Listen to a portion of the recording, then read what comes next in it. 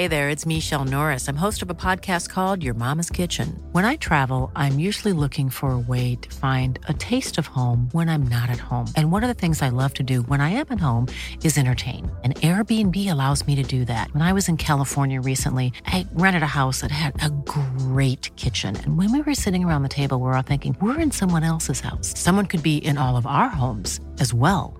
If you have a home, but you're not always at home, you have an Airbnb. Your home might be worth more than you think. Find out how much at airbnb.com/host.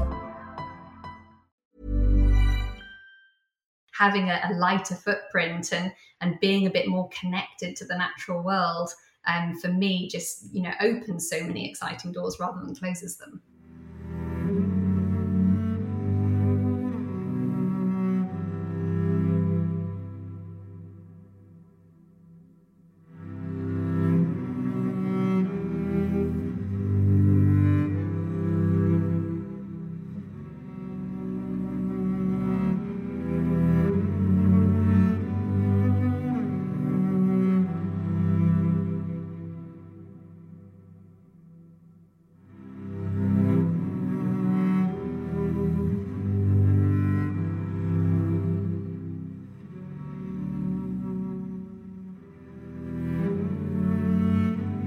Welcome to the Adventure Podcast and episode 73 with Emily Penn. Emily is a skipper and ocean advocate. She's dedicated her career to solving the issue of plastic pollution after experiencing the true horrors of ocean plastic pollution as a sailor. As well as travelling the world by boat, Emily also empowers other women to undertake journeys on the seas and has volunteered her body for science experiments to explore the plastic issue in more detail. In this episode, Emily talks about how we're contributing to the plastic problem and the impact it's truly having on all of us individually. She shares some sobering facts, but also delivers a profound message of hope. It is, after all, down to us, and it's solvable. Before we get started, I wanted to mention something new. This is the first episode of our 5th season, and we've decided to work with a charitable partner on the podcast, hopefully introducing you to an amazing initiative that's doing outstanding work in our areas of interest. For Season 5, that organisation is the Martin Moran Foundation. Martin Moran was one of the most influential mountaineers in Britain. He wasn't a fame and glory hunter, he just quietly got on with what he did, which more often than not was impressive ascents all over the world.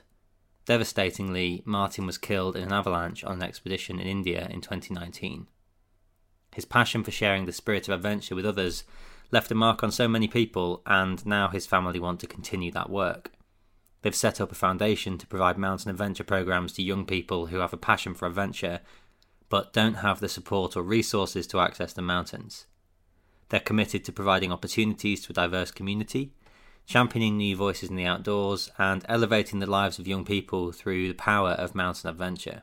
On a personal note, I know firsthand the life-changing experience that can be found in taking young people into the mountains on organised experiences. I was carted off by school to Scotland aged 16 to go and spend 3 months in the wilderness with an instructor. That experience fundamentally changed my life, and it was my introduction to the world of mountains and adventure, and I've not looked back since. If you'd like to make a donation or find other ways you can help, then head to martinmoranfoundation.co.uk or follow at Martin Moran Foundation on Instagram and Facebook. Thank you. Finally, as ever, I'll mention that the podcast is supported by our long-standing pals at Sidetrack magazine, so for an extra adventure fix, head to sidetrack.com. Okay, over to Emily Penn.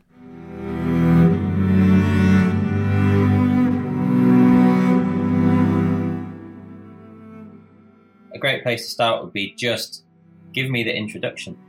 Who are you? Where do you come from? What do you do? All of that stuff. Absolutely.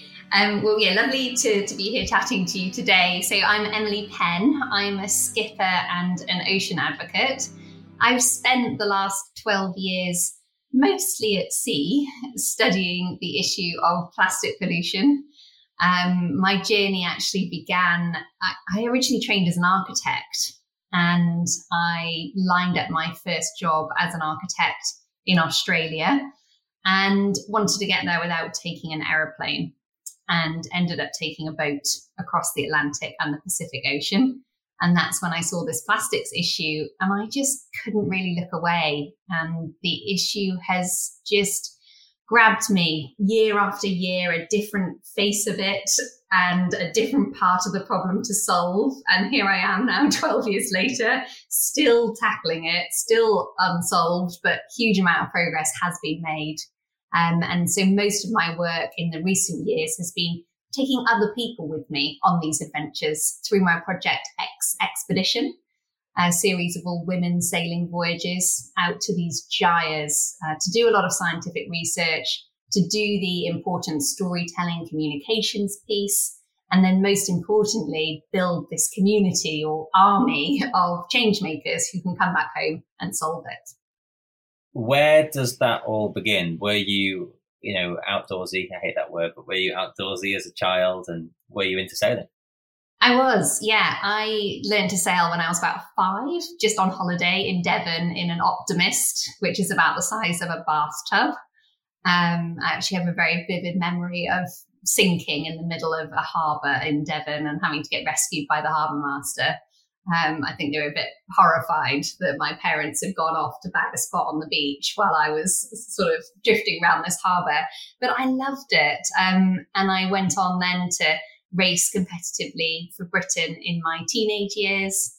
And then I kind of got to 18 and had to make that decision of, do I want to carry on with a sailing career or do I want to go to university? And having always also been quite academic and quite artistic, I decided to go down the route of heading off to uni to study architecture. Well, that must have been hard. It must have been difficult to leave one. Yeah, I don't know though. I feel like when you're a teenager, you just feel like you've got the rest of your life in front of you. And I think I thought, go get the degree. And I was probably more passionate about that than racing. And that's probably now reflected in what I do today. I love sailing and I love taking people out there and sharing this raw beauty of our planet that I feel you find in the middle of the ocean, which you rarely find on land. I love that process, but actually for me, sailing has become more and more the means to what I do rather than the end itself. So I think it's probably quite telling that I was always interested in something more than the sport. I guess that's the interesting word, right? Is sport. I mean, sailing, traditionally, conventionally was not about racing or endurance or sport. Yeah, absolutely. And it was about exploration or cargo, all sorts of transport. So you've gone to Cambridge Uni and trained to be an architect. What was the intention, the long-term intention? To be an architect. I absolutely loved it. I've carried a sketchbook around with me since I was about probably 15 and tried to draw or paint every day in my teenage years and in my 20s. I wish I could say I still do now in my mid-30s, but unfortunately it's not quite the case. But I just love sitting down, taking in the landscape, the view, the cityscape, whatever's around me, and that process of capturing it and kind of really immersing in the moment as well as you do so. So I loved art. And then, to be honest, I was a bit of a science and maths geek as well. So architecture, I think, age 16, when you get presented with not that many options of what a career looks like, it on paper was the one that made sense. And it absolutely did. I got to university and I loved it. I absolutely loved that process of being given a brief, which to me I always saw as a kind of problem that I then had to create a solution to solve. And I've always been a problem solver and I just love going on that journey. And it's very much what I still feel like I do today and what I love about my job. I still feel like an architect of all the projects that I put together and create. Yeah, that's a great way to look at it. And I don't know, I mean, whether or not we delve too much into the childhood, I'm not sure, but it seems like you've got this intense and immense drive. I don't know that many recent graduates think, well, most are thinking, can I go and get a job? Not many think, I've got a job, I'm going to go and hitchhike there via sea. Where does that confidence come from, do you think? Yeah, I think when I look back now to my childhood, I can definitely see moments when my parents really helped me have that sense of having control of my own life, that sense of adventure of going off and kind of being responsible for my decisions. You know, they were never would tell me what to do, often to my huge frustration, because, you know, there's some decisions you're trying to make as a teenager and you think, but Mum, you always know best. Can you just tell me the answer? Because I can't figure it out for myself. And they never, ever did. And, you know, they sent me off to France as a sort of exchange student when I was about 8 on my own, and things like that, that just meant I had those experiences from a young age. But I think, so that probably led to then the next big decision that got me to that stepping stone of hitchhiking around the world, which was when I was in between my second and third year at university. I had to write a dissertation for architecture, and I was really fascinated in sustainability and environmental design. I think that also spans way back into childhood, of being quite connected and aware of the natural world. And so I came across this eco-city that was being built in Shanghai. And so I thought, right, I'm going to go write my dissertation on this eco-city.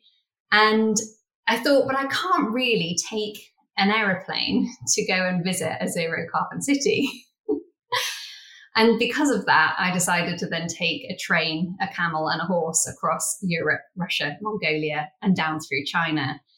And fell in love with this idea of traveling slowly, because you get to experience all those subtle changes in culture and climate and landscape, and most of all the people who I was meeting along the way. And I think that was the moment when I thought, I don't want to get on a plane again. You know, there's too much great stuff in between that I'm going to miss. And then hence the next year I had that drive to say, my job's in Australia. Again, I'm going to not take a plane getting there. Do you think traveling like that changes your perception and perspective on the place that you visit?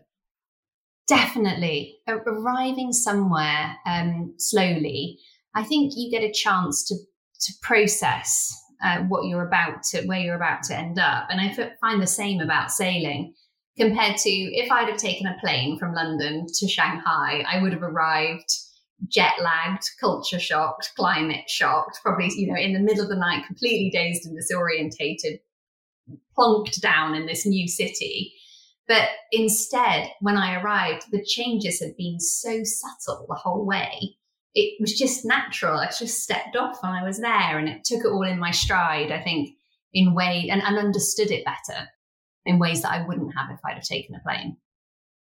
Yeah, it's something that I think about quite regularly, having these sorts of conversations is, you know, when you fly, it is you hop out of somewhere and you hop into somewhere else, but they're all linked and they're all connected. And actually that is a slow change rather than the culture shock, as you say. It happens slowly when you move through it slowly. Exactly. And it's so definitely the power of slow journeys when you're arriving somewhere allow you to prepare. But then I also found, you skip forward a few years, I was then on this little Tongan island organising an enormous cleanup event in Tonga, and ended up then wanting to head to the States a few years later. And by this point, hadn't got on a plane for about 3.5 years, despite travelling around the planet and nearly halfway back, and ended up going on a container ship and spent those 6 weeks hitchhiking on freighters back across the Pacific, writing up and consolidating everything that I'd kind of learned. So there's two parts. One's the preparation, but the other one is really having a chance to then process what you've just found out before you just parachute yourself back home and suddenly you're in the pub with your friends having a drink, you know, without that moment of being able to put it all together and make sense of it. I mean, it's fascinating because I've talked to so many people about the shock of coming home, and actually particularly people operating in extremes, you know, use mountaineers as an example. You do what you do, you get on a plane and suddenly you're home, and, you know, I talked to somebody about sitting in the milk aisle in Tesco's and crying. But part of that's the reintegration, right? Whereas how long? 6 weeks on container ships? Yeah. You can do a lot thinking in that time. You can. And you then arrive kind of charged and ready. And so were the container ships an experience in and of themselves? Definitely, yes. So I ended up going on 2 ships, one up from New Zealand through lots of the little South Pacific islands that I'd been to and lived on already, changed ship there, and then a long one then all the way back across the Pacific to the west coast of California, with an all Filipino crew on the second boat. And I mean, that was an experience. They were pretty hilarious. We stopped mid-ocean to catch squid and put them on the barbecue, one night when they all had a bit of a chilled Sunday. And I mean, also what was horrifying was what we were transporting, to be honest, which was an entire container ship full of tuna that had just been pulled out of the Central Pacific, going into the States, and just to see the volumes of fish and the rate that we're emptying our oceans really, really hit it home for me. Yeah, God, I bet that's a striking image. So how does one go about hitchhiking on a container ship? You just, stick your thumb out at port and... It was actually a lot harder than I thought. So the first trip around the world on this crazy rocket ship called Earth Race was actually ended up being more straightforward. I kind of applied for a role, turned up for, wasn't really an interview. It was show up and prove how you can do, and we'll see how you get on. And then the more days that you lasted, the more days you stayed. And that, ended up getting me all the way around to Australia, New Zealand after a year. But the freighter ship, there was so much red tape, and there's so many different companies involved. There's one company that manages the crew, another one that owns the boat, another one that is the shipping line, another one that runs the port. And I had to basically get all of them to approve.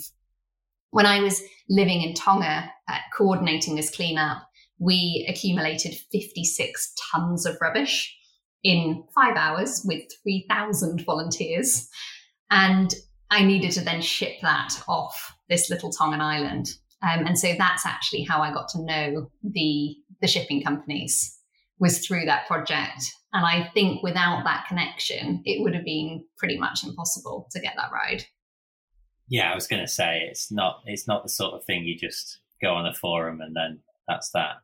No, I thought I could just show up at the port and try and, meet a captain or get someone inspired and sort of, let me do the dishes or something across the Pacific and then earn my keep. But they wouldn't let me do anything because I didn't have the right health and safety certificates to even wash dishes on a boat, apparently.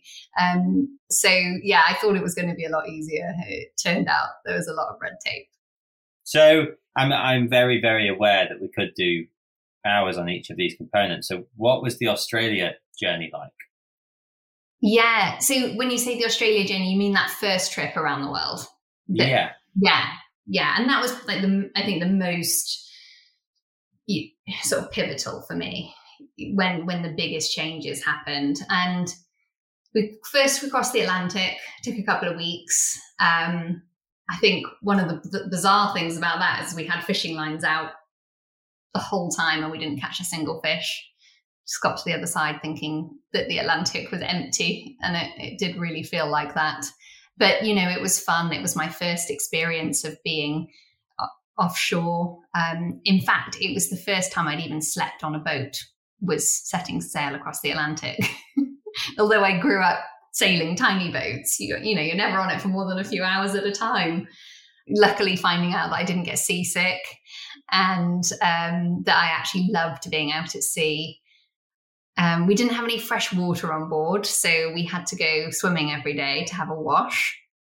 I learnt to wakeboard at the Mid-Atlantic Cross, 7 days from land, which was fine for the first few seconds while I was up. And then the moment I wiped out, that boat just carried on going out of view, and you're there in the very middle of the Atlantic thinking, I hope they can find me.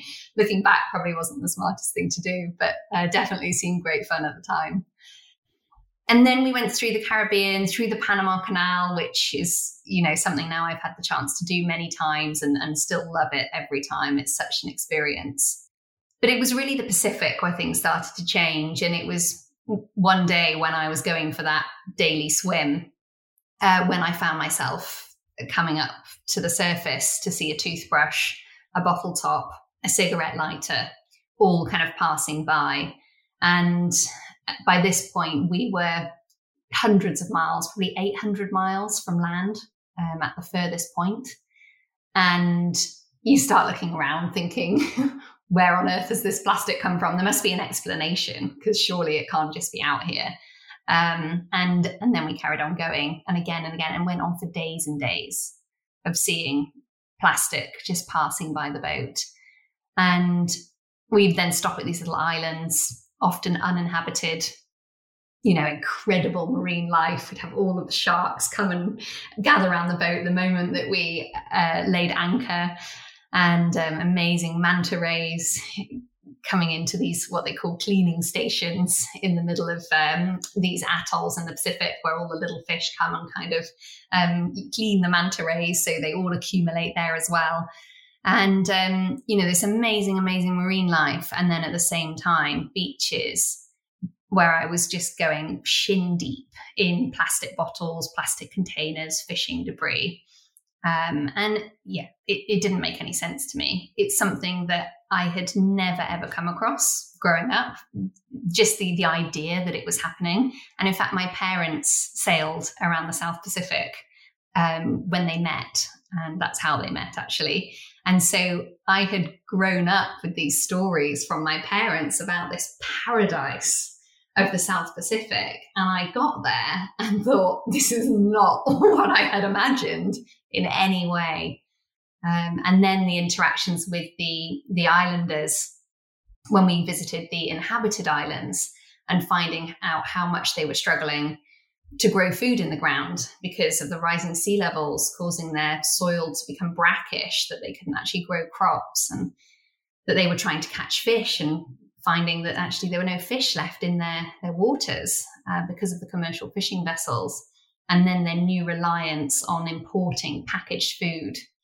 They were shipping tuna, packaged tin tuna, from 3,000 miles away into the middle of the biggest tuna fishery in the world, and paying for it, huge amounts. And so it just layer on layer, I just kept seeing these situations where I thought, this isn't right, this needs to change. And so much so that by the time I got to the other side of the Pacific, everything had changed for me. And I really felt like I needed to do something about plastic and some of these other issues. And so set off in that direction, postponing the architecture job. Here I am 12 years later, still postponing it. Did you have a moment? Was there one moment where you thought, okay, I am going to sort this out? Or was it just a slow, gradual build? It was gradual. I mean, I do like to talk about something called a shift moment, that moment when, you have an experience and it changes your perspective. But I would say it was that whole Pacific crossing was my shift moment. And it was layer on layer of those things that I was seeing.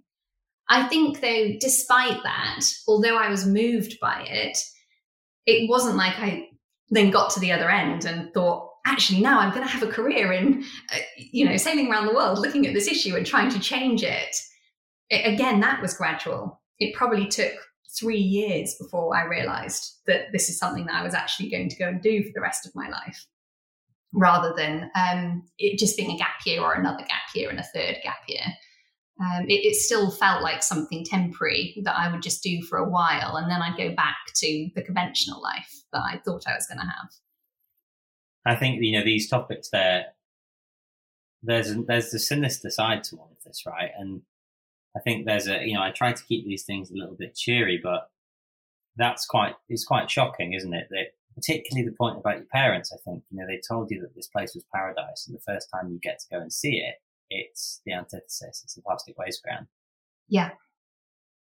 What does that do to you?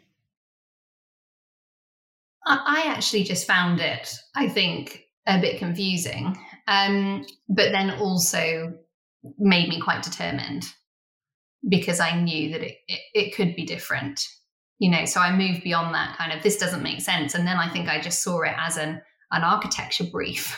I saw it as a problem that I had to create a solution to solve. And so that side of my brain kicked in, and off I went. And probably didn't think too much about it back then. But I also remember having those moments. I really remember a call with my dad when I was living in Tonga, and saying to him, when I think I was feeling a bit of pressure from all of my friends who I graduated with. I felt like they were all back in London, moved into flat shares in Clapham, having a whale of a time, got their first jobs. And there I was, washed up on this little Pacific island, living with a group of locals, picking up trash, literally being a rubbish lady. And remember sort of saying to my dad, I don't know, am I onto the right? I feel like I'm onto something, but I'm also not sure, because actually anyone could be out here picking up plastic. You don't need to have an architecture degree to do this. And I remember him saying to me, but no one else is there and you're there and you must be there for a reason. And that really helped me kind of think, yeah, you're right. There is no one else here. And this is what this island needs. And I did feel like I was onto something. And it took years for the rest of the world to see the plastics issue. But I think having seen it so personally during that voyage, I just couldn't look away. And I knew when the rest of the world saw it, they wouldn't be able to look away either. So what did you do? So the first step was the project in Tonga. I thought I was going to go for a few weeks and organise a cleanup. So this was a place that we'd sailed through on Earth Race. We'd seen the problem. One particular moment that stands out was actually seeing a group of boys in one of the local schools. They were digging a huge hole, and they had a pile of broken computers next to this hole that they were about to bury. These were computers that had been donated as an aid donation from Australia and New Zealand to these islands that basically arrived, 1990s desktops getting sent up because they got some kind of tax break for doing it. I mean, an awful scheme that thankfully has now stopped.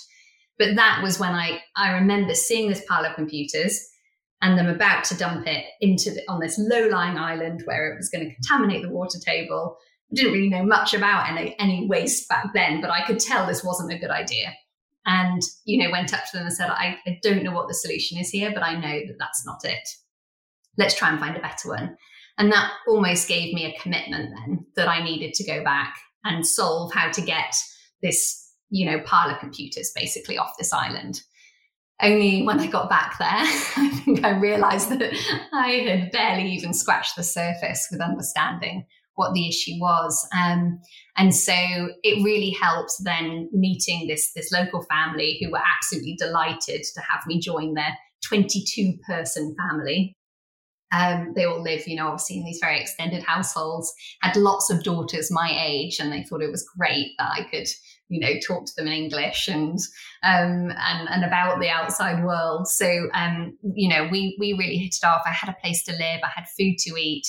And then I started, learning more, really, talking to the youth groups, the community groups, the government and the schools. And it wasn't until then I started to try and learn Tongan language so that I could go into the schools and talk about plastic and the ocean, that I found out there wasn't even a word for bin or for rubbish.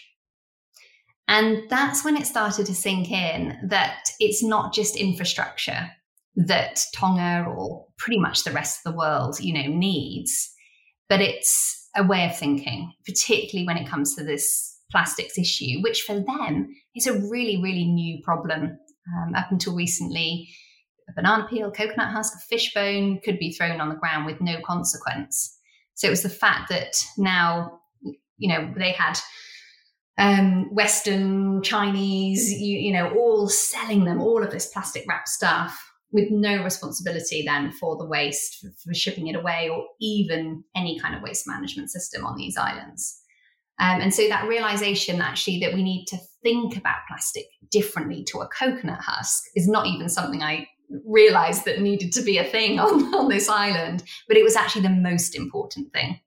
And so that's then why I decided to stay for 6 months and work on an education program across all of the schools to be able to bring that understanding into the community. so that then when we did have a system by the end of that 6 months, it was actually adopted, because people genuinely wanted to do it rather than it was just something that was laid on or, that nobody then used. So that was the first project, but I was still just dealing with the end result of the problem. It still felt a bit like sticking a plaster on the wound rather than actually healing it. And so I think, my journey since then has been sort of taking me closer and closer to the source of solving the problem. And the big bit within that journey then was, of course, understanding it more. And that's where these scientific research expeditions have come in, because the more I tried to learn about the issue, the more I realized that we didn't know. And it's very hard to solve a problem that you don't understand. And I learned that at architecture school. The first thing you do is you go and interview the people who are going to be living in your building. You really research and research and research, and then you create the solution. Hey there, it's Michelle Norris. I'm host of a podcast called Your Mama's Kitchen. When I travel, I'm usually looking for a way to find a taste of home when I'm not at home. And one of the things I love to do when I am at home is entertain. And Airbnb allows me to do that. When I was in California recently, I rented a house that had a great kitchen. And when we were sitting around the table, we were all thinking, we're in someone else's house. Someone could be in all of our homes as well. If you have a home, but you're not always at home, you have an Airbnb. Your home might be worth more than you think. Find out how much at airbnb.com/host. It feels like a match made in heaven, that attitude and that kind of learned behavior and that learned method, taking that across into conservation. It feels, results driven rather than narrative driven, which is probably very useful. I guess so. Yeah, it's all about, what's the outcome? What's the impact? What can change? So what did change on Tonga? On Tonga, well, when I left, we took away 56 tons of rubbish for a start on a very big container ship. There was a long-term system left in place that everybody knew how to use, what went where. The very first cleanup I did when I arrived with a bunch of kids, we went off to pick up the plastic and they came back with the palm fronds and the coconut husks as well as the plastic. So just understanding how to split your waste, was one thing that was really then left behind on that island of having a system, but also how to use it. And then a way for that waste to get into the mainstream of waste on the larger islands in Tonga.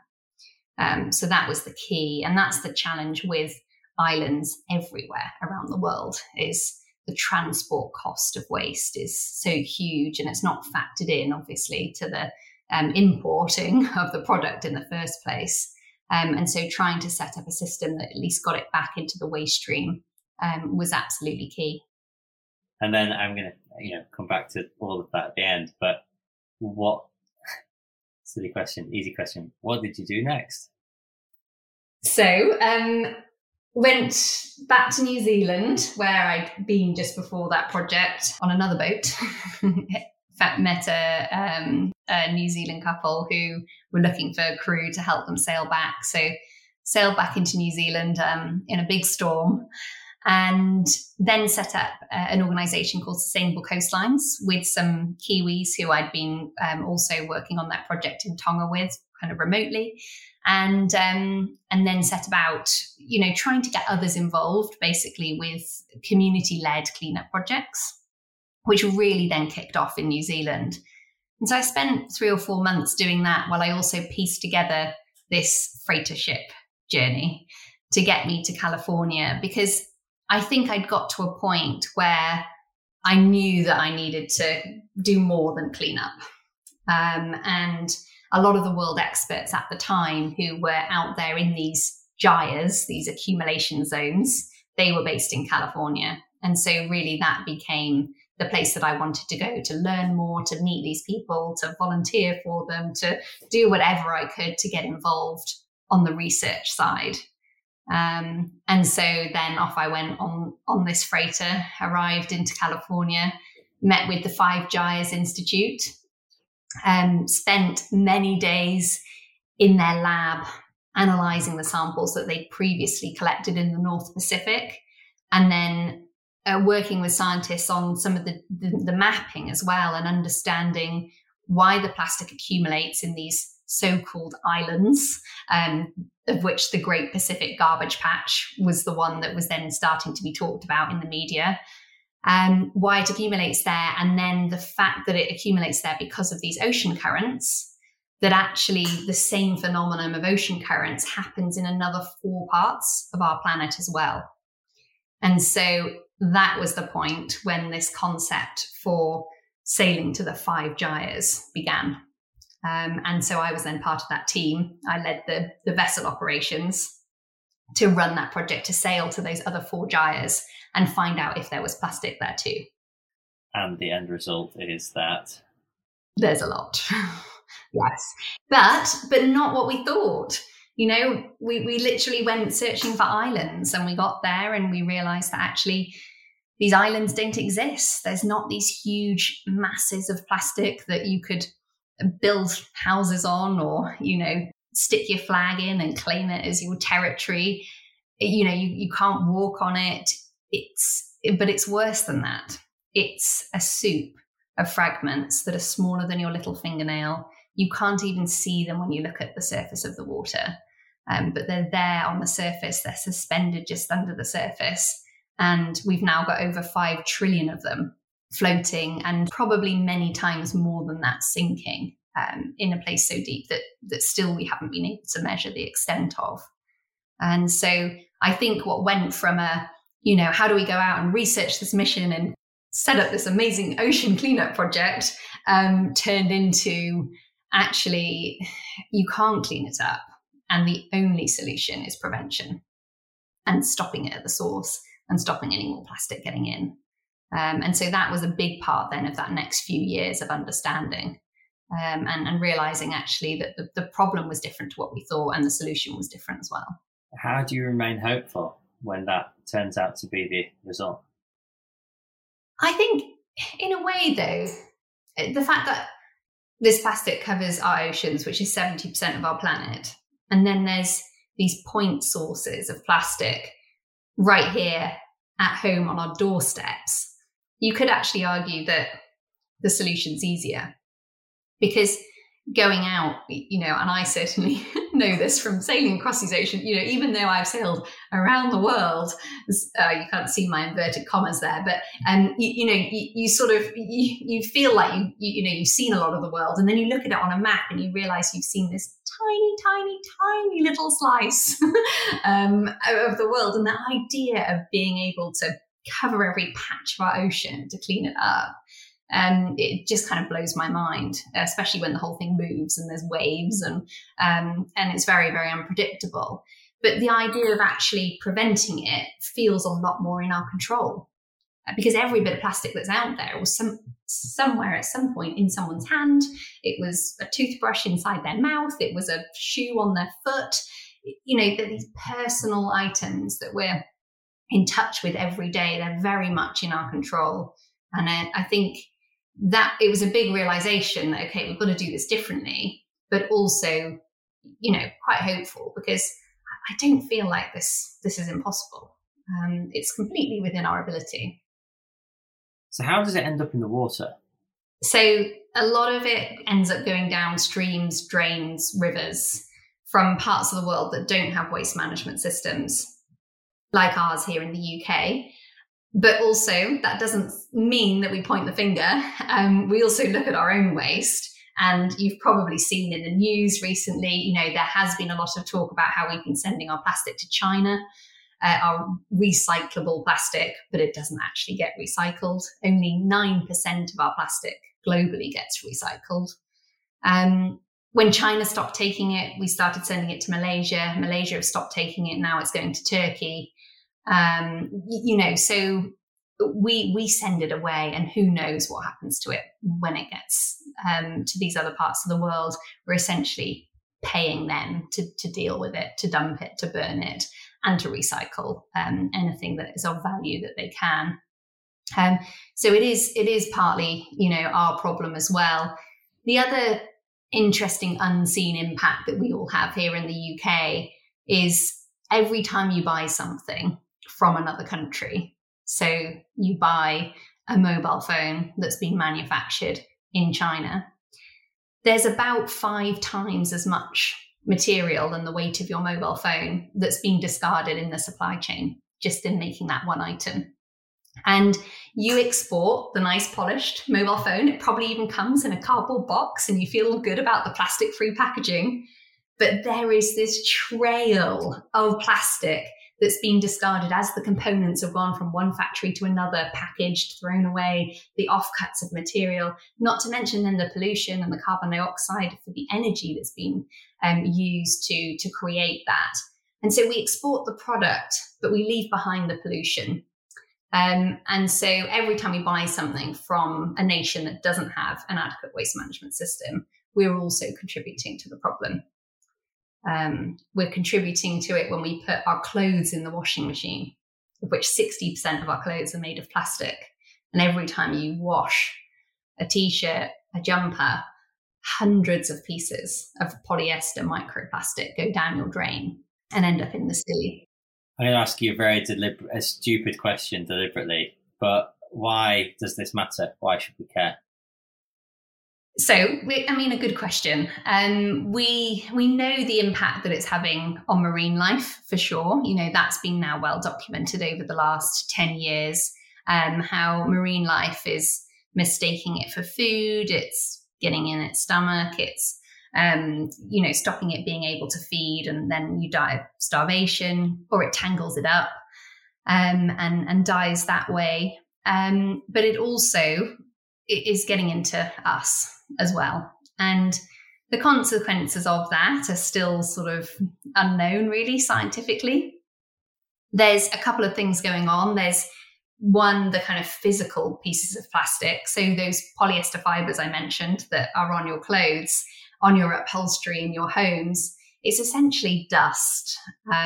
Whenever you see dust in your home, that used to be little bits of skin and hair. Most of it now is actually little bits of plastic fibers from around your house. And so when we breathe that in, when it settles on our food as we're cooking it, when it settles on our glass of water that's by our bed at night, and it gets into us, we're actually eating about a credit card of plastic a week, or breathing it in without realizing. Now, what that's actually doing to us, it's hard to say, because there's still very little understanding about these tiny, tiny particles and when they get into our bodies. What's a bit more well known is the chemical side of this story. So plastic is manufactured with chemicals like phthalates that make plastic stretchy and flexible, and flame retardants that stop it combusting, and fluorinated compounds that make it waterproof. And all of these chemicals, they're really useful, with great properties that we all enjoy and love. But when they get into the environment and into our bodies, they are toxic, and they can lead to cancer, and they can disrupt our hormones. And so back in 2014, I became really interested in this, because we know that there's all these chemicals in the ocean, in the plastic, in the fish that we were finding in our samples. And we know that they're really toxic when they get into humans, that are also at the top of the food chain. And these chemicals biomagnify up the food chain as well. But I wanted to know, is this something we even need to worry about? Are these chemicals even getting into our bodies? And so I ended up partnering with the United Nations to have a blood test for 35 chemicals that they've banned because of their toxicity. And of those 35 chemicals, we found 29 of them in my blood. Really nasty things. And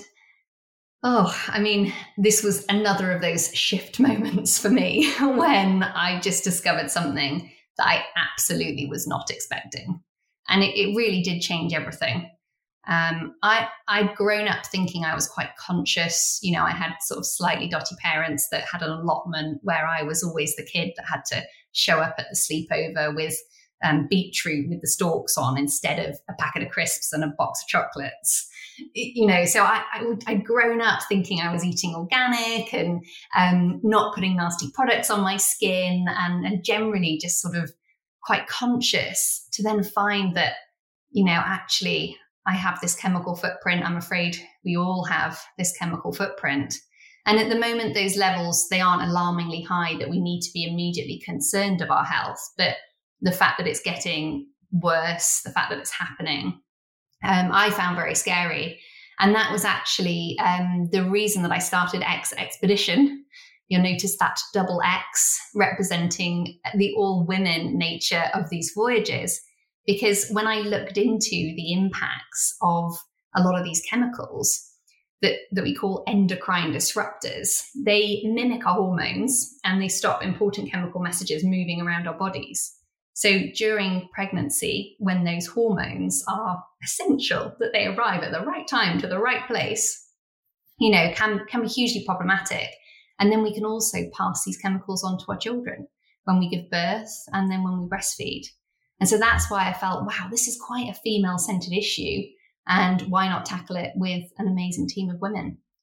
And so we set off in 2014 to sail across the North Atlantic with an amazing team of multinational, multidisciplinary women to find out more. And what I thought was going to be a one-off voyage has now quickly turned into 11 more voyages and then a round the world mission that we set off in 2019 to complete.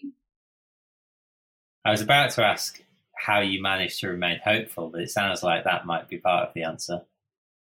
Yeah, I think probably actually my answer to remaining hopeful and positive has shifted.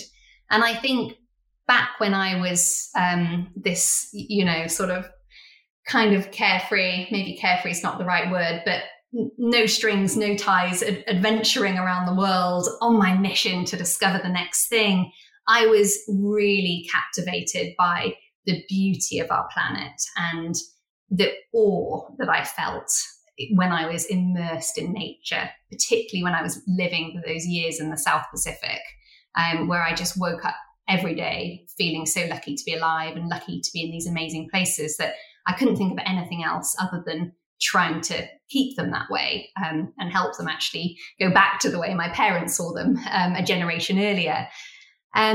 But as time's gone on, I think it's really changed for me. And what gets me out of bed every day now is actually just the sheer volume of people that want to do something. And I wake up every day to a flooded inbox. I go and give a talk and, there's hundreds of people wanting to connect. And it's amazing, the energy out there of people putting their hand up saying, I get it, I care, I want to do something. And, I really see my job now as helping people, companies, governments work out how they can best use their energy, best use what I like to call their superpowers, the thing that makes them unique and brilliant, the opportunity that they have that nobody else has. How can they use that to tackle this problem, to play their part in it? And that's a huge part of what I now do today. And it definitely keeps me going. There's so much to be hopeful for. I think it's it's all the cheesy cliche questions that you get asked in this stage of conversations, obviously, because it's a difficult subject that you just can't leave as, hey, everyone, look, it's all really messed up. And there you go. Lovely to chat. See you later. Yeah, definitely. And I think, this sort of environmental movement has been going on for decades, although probably most of us will say it's only been in the last 5 years that it's come onto our radar. Because, decades ago, it was doom and gloom, and that the only way you could be part of it is if you, switched your wardrobe to hemp and you walked everywhere and it was all about doing less, using less, having less fun, this really negative message. Whereas I think the way I see it is that actually there's so much more, that actually having a lighter footprint and being a bit more connected to the natural world, for me, just, opens so many exciting doors rather than closes them. Yeah, and this drifts into tangent land again, but we're a generation of lots of purposeless people. There's no great war. We've all got, with the middle class moving as it is and things changing and expanding, this is a pretty good purpose to nail your colours to, and to say, hey, I'm going to jump on this, I'm going to join this, and I'm going to make the world a better place. Because I don't know, sometimes I feel like personal journey, like I've felt really overwhelmed by it. Should I just go vegan? Should I stop flying? Should I live in a cave and try not to breathe? And it's difficult to find an answer. And, I am going to go down the cheesy cliche route of asking you what the quick fixes are, but I think maybe it's worth having with our remaining minutes, having a slightly more deep conversation about that of, yes, okay, we should switch to a bamboo toothbrush maybe, but what can we do with the rest of our lives and our lifestyles to try and answer this question and solve this problem? Absolutely. And I completely agree that there's a lot of people out there now who, are in a position where we're not just on our hierarchy of needs. We're not just worrying about feeding ourselves and being safe, but actually we are in this position where we have the luxury, which not everyone on the planet today has at all, but a lot of us are in the position where we have the luxury to think about doing something that is impactful, that we don't have to just work to pay the bills. And actually a lot of us would prefer to choose something impactful over a little bit more income. And so I think, that's a great opportunity, for people out there who want to be able to do more. The challenge is working out what that is. And it's the question that I get asked more than anything is, hi, this is me, I do this. How can I be part of it? And so I suppose that's where I really try to help people look for what they can offer. And I love turning this around. And I think probably because I found it got me so far at the beginning of my career is rather than going to the organization in California that I went to saying, can you help me? I'm trying to know this. Instead, I went to them and said, this is what I can do for you. And they couldn't really say no. And so I managed to walk through the door and then learned so much from the people that I then surrounded myself with. And so, for a lot of people at the beginning of their journey, I would say, you already have an incredible amount to offer. It's just a case of working out what it is and then being able to articulate it to those others that you want to connect with and collaborate with. And so identifying your superpower, you might have seen one of those great Venn diagrams that's sort of got what you love, what you're good at, and what the world needs overlaid. And it's about finding that sweet spot in the middle. If you can get the fourth ring in there of what pays me, then even better, because you can carry on doing it for longer. But get those three lined up first, and usually you'll find a way to bring the fourth one in once you get a bit of momentum. So working out that unique thing. And I'm a big believer that, we don't need everyone to do everything. We just need everyone to do something. And all of those micro actions will add up. And I think what supports that is, I talked earlier about understanding the problem to be able to solve it. And there's many ways I've kind of talked about then our approach to solution finding on land and at the source. But the other thing that struck me from our scientific research is that when we look at the polymer type, which helps indicate where that plastic's come from, the type of plastic and what its use once was on land, particularly these microplastics that are so anonymous, I think what overwhelms me more than ever is that there's not one obvious thing, but that there's hundreds, and there's very few patterns when you're looking at it. But all that leads me to think is that actually the sources of plastic pollution are endless. And so the solutions are endless as well. And that's why there isn't a silver bullet. There's not one thing that you can wake up tomorrow or that I can tell you now and say, if everybody in the world did this one thing, we'd solve the problem. Because what we need is diversity. We need to replace plastic with hundreds of different things. Otherwise, we're at risk of creating a bigger problem somewhere else. If we replace all plastic with some amazing algae-based alternative, which does exist out there, and it's great for some applications, but we can't use it for everything because we'll create an algae problem. And so I think having that sort of idea that actually, you're doing your thing, I'm doing my thing, and that's what we need. Is absolutely the way that we're going to solve the plastics problem. It's how we've approached COVID to some extent, that it's not just social distancing or washing hands or masks or vaccines, or testing, that it's actually a bit of everything that's going to eventually solve it. And I think it's the same with all these global problems, which is why we need a diverse army to be tackling it. And it's not just scientists who need to solve this problem. We need communicators and storytellers and product designers and industry leaders and policymakers who can all kind of tackle it in their own way. Yeah, I think that's just such an amazing attitude. I completely agree. And that's the part of the problem, I think, with the modern world is we feel, I don't want to speak on behalf of everybody, maybe I should just say I feel like we're being confronted with everything. Go vegan, don't fly, don't do this, don't do that. And it's just so overwhelming that in the end, you sit back and think, well, can't do anything, I'm just going to give up. But actually, like you say, it's, little changes, conscious changes, living consciously. I don't know, I get off on some ramble, but there's this big live simply movement. I'm a bit opposed to that. I think we should live deeply. Let's think about what we do, and let's think about why we do it and what the result of that is. You're so right. Yeah, one thoughtful action is, so much more important than 10, sort of mindless ones. And I think, there's a lot of greenwashing at the moment that you kind of can't avoid, and it is hard. It's hard to wade through, and I wish it was a simpler message that I could kind of, say, just do this one thing. But the reality is, we just need to be thoughtful. And we just need to be able to think, okay, what is it that I'm trying to do? And how do I do that with the minimal footprint? And unfortunately, everything that you're trying to do, the answer is going to be slightly different. And so it does take a bit of brain power, but it's also not that hard. I think that's what I keep coming back to. Human beings have done some phenomenal stuff. We've put a man on the moon. We've gone to the bottom of the Mariana Trench. We can really figure out how to live our lives without single-use plastic. I always ask people 2 questions. The second one you've answered over and over again, but we're going to get there anyway. But the first one is, what scares you?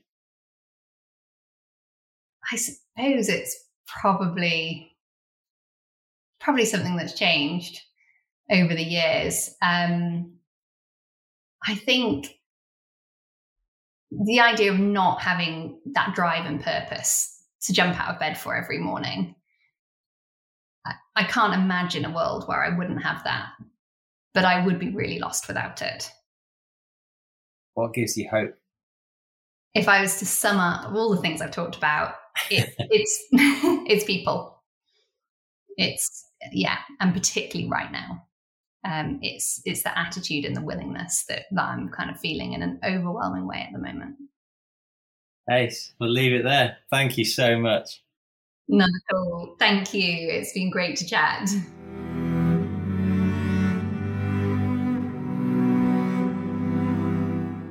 Thanks for listening. For more information, visit theadventurepodcast.co.uk or follow us on Instagram at theadventurepodcast. If you enjoy the podcast, then please do tell your friends and leave us a review on iTunes. They do make the world of difference. The podcast is hosted by Matt Pycroft and produced and distributed by Pip Saunders, Alex Hall and Kate Bullivant. If you'd like to get in touch with feedback or an idea, then please do email us at info@theadventurepodcast.co.uk.